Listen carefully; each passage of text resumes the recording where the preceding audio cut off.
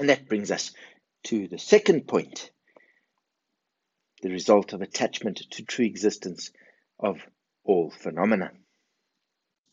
And if we investigate phenomena, we see the same thing, that no phenomena exists truly independently of anything else. All phenomena comes about due to causes and conditions and is made up of components.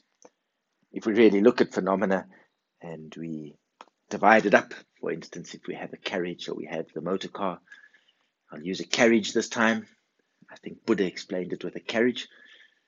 You can separate the cabbage. We see it as one concept, a carriage, but this can be separated. It can separate it into the body of the carriage, into the wheels of the carriage, the axle of the carriage, and then those can be maybe separated into wood or iron, and then all of that can be separated then into different molecules, into different atoms, into protons, neutrons, nucleuses, into quarks, and who knows, even smaller and smaller.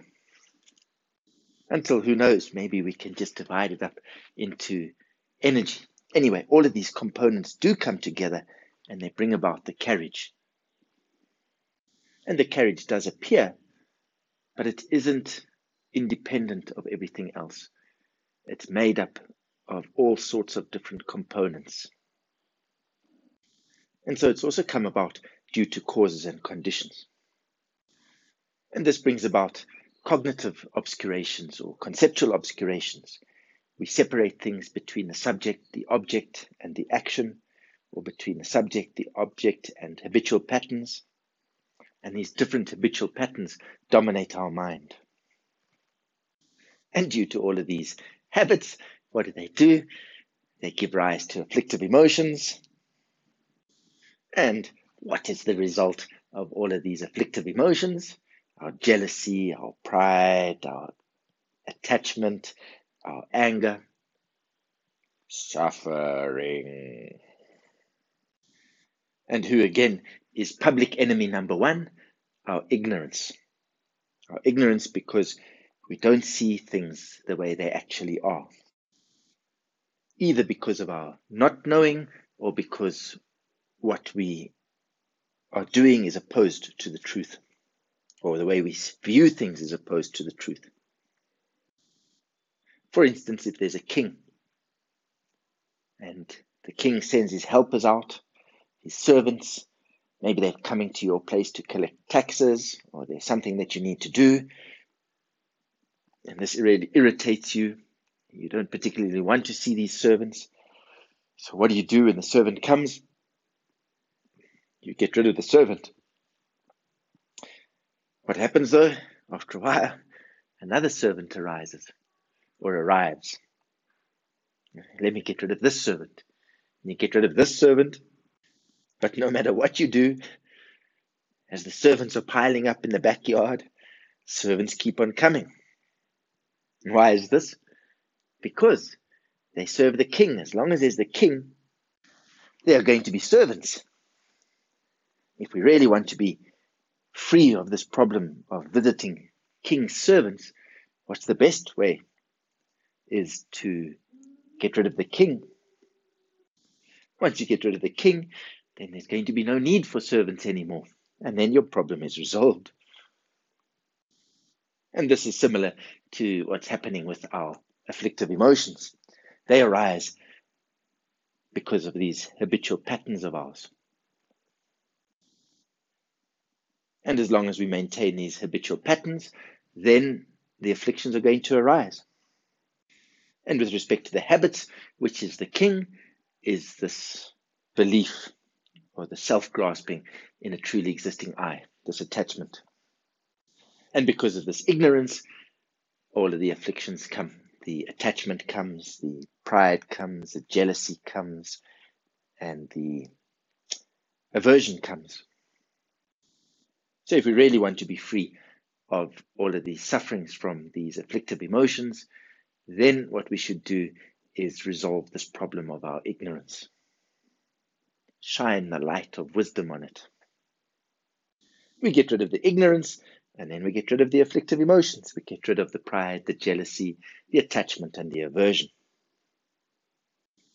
Just like if we want to get rid of a tree, if we cut off the leaves, leaves will grow back. If we cut off the branches, branches will grow back. If we cut it off at the trunk, it will grow again. If we really want to get rid of the tree, we uproot the tree and then leave the roots and the whole tree to dry out in the sun, and then it's not going to grow again. This is the same. If we want to uproot all of these afflictive emotions, then we uproot ignorance.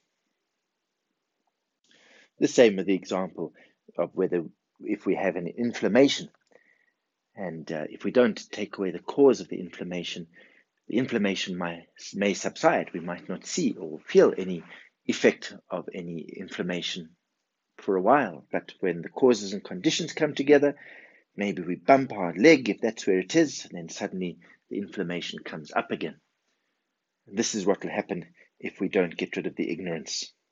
When the right causes and conditions come together, then suddenly these afflictive emotions will appear again. They'll manifest again.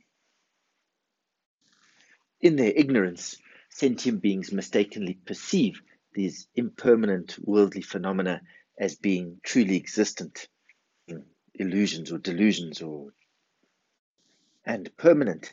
And as a result, they cling onto these worldly things and all arising random thoughts or deluded thoughts. And it's this view that then binds their mind with the wrong view. Just like somebody who's having a dream and they don't realize that it's a dream, they think it's real.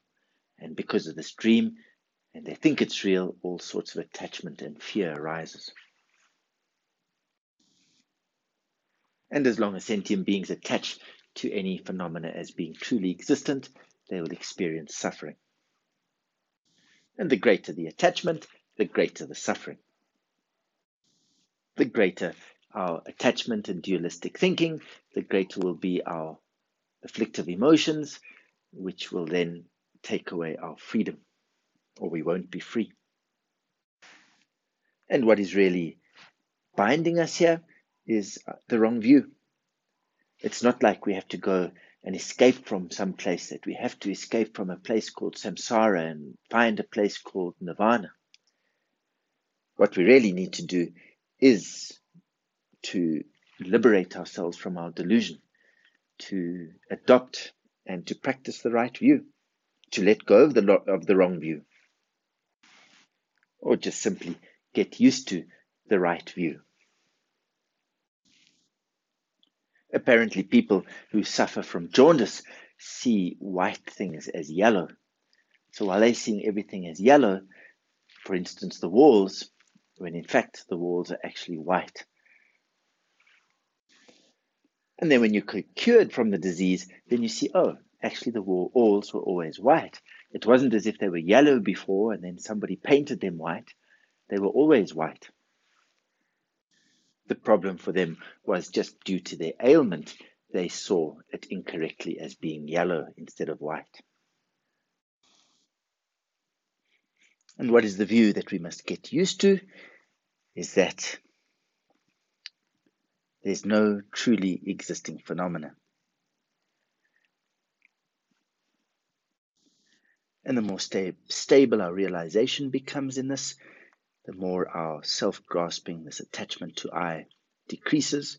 As a result, our afflictive emotions decrease, and then as a result, our suffering decreases. And when we completely realize, then the 5 afflictive emotions are the realized 5 wisdoms. And originally they were the 5 wisdoms. We just didn't see this because we were deluded by our own delusion, deluded by our own misunderstanding, our wrong view. And when we've completely realized the emptiness of all phenomena, we no longer create any karma. And if there's no karma, then there's no result. There's no suffering.